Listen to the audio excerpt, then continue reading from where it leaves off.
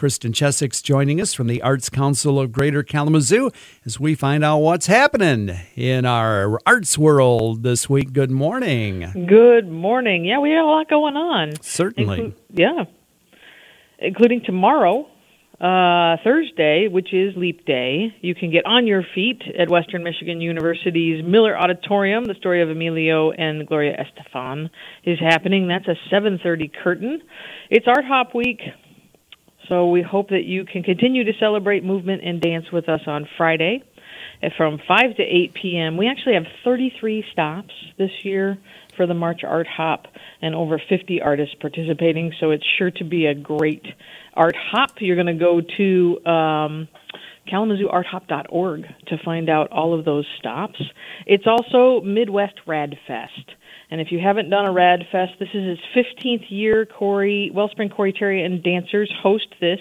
It is regional and national contemporary dance artists coming together to do a festival. It's all going to start tomorrow, and it will end on Sunday right here in the Epic Center. On Friday, at the Kalamazoo State Theater, you can see Silver Sun Pickups at 8 p.m., and that's doors will open at 7. And the Crawl Space Theater productions at the Crawl Space Comedy, that's in the historic First Baptist Church, they have a show at 7:30 on Saturday. It's called Oh Hey. So there you go. Oh Hey. Oh Hey. Okay.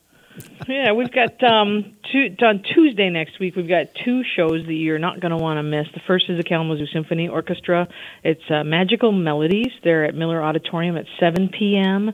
And then the College Singers and the Kalamazoo Choral Arts are doing their annual Love Is concert. That's Tuesday, March 5th at 7:30 there on Kalamazoo College's campus in the Dalton Theater.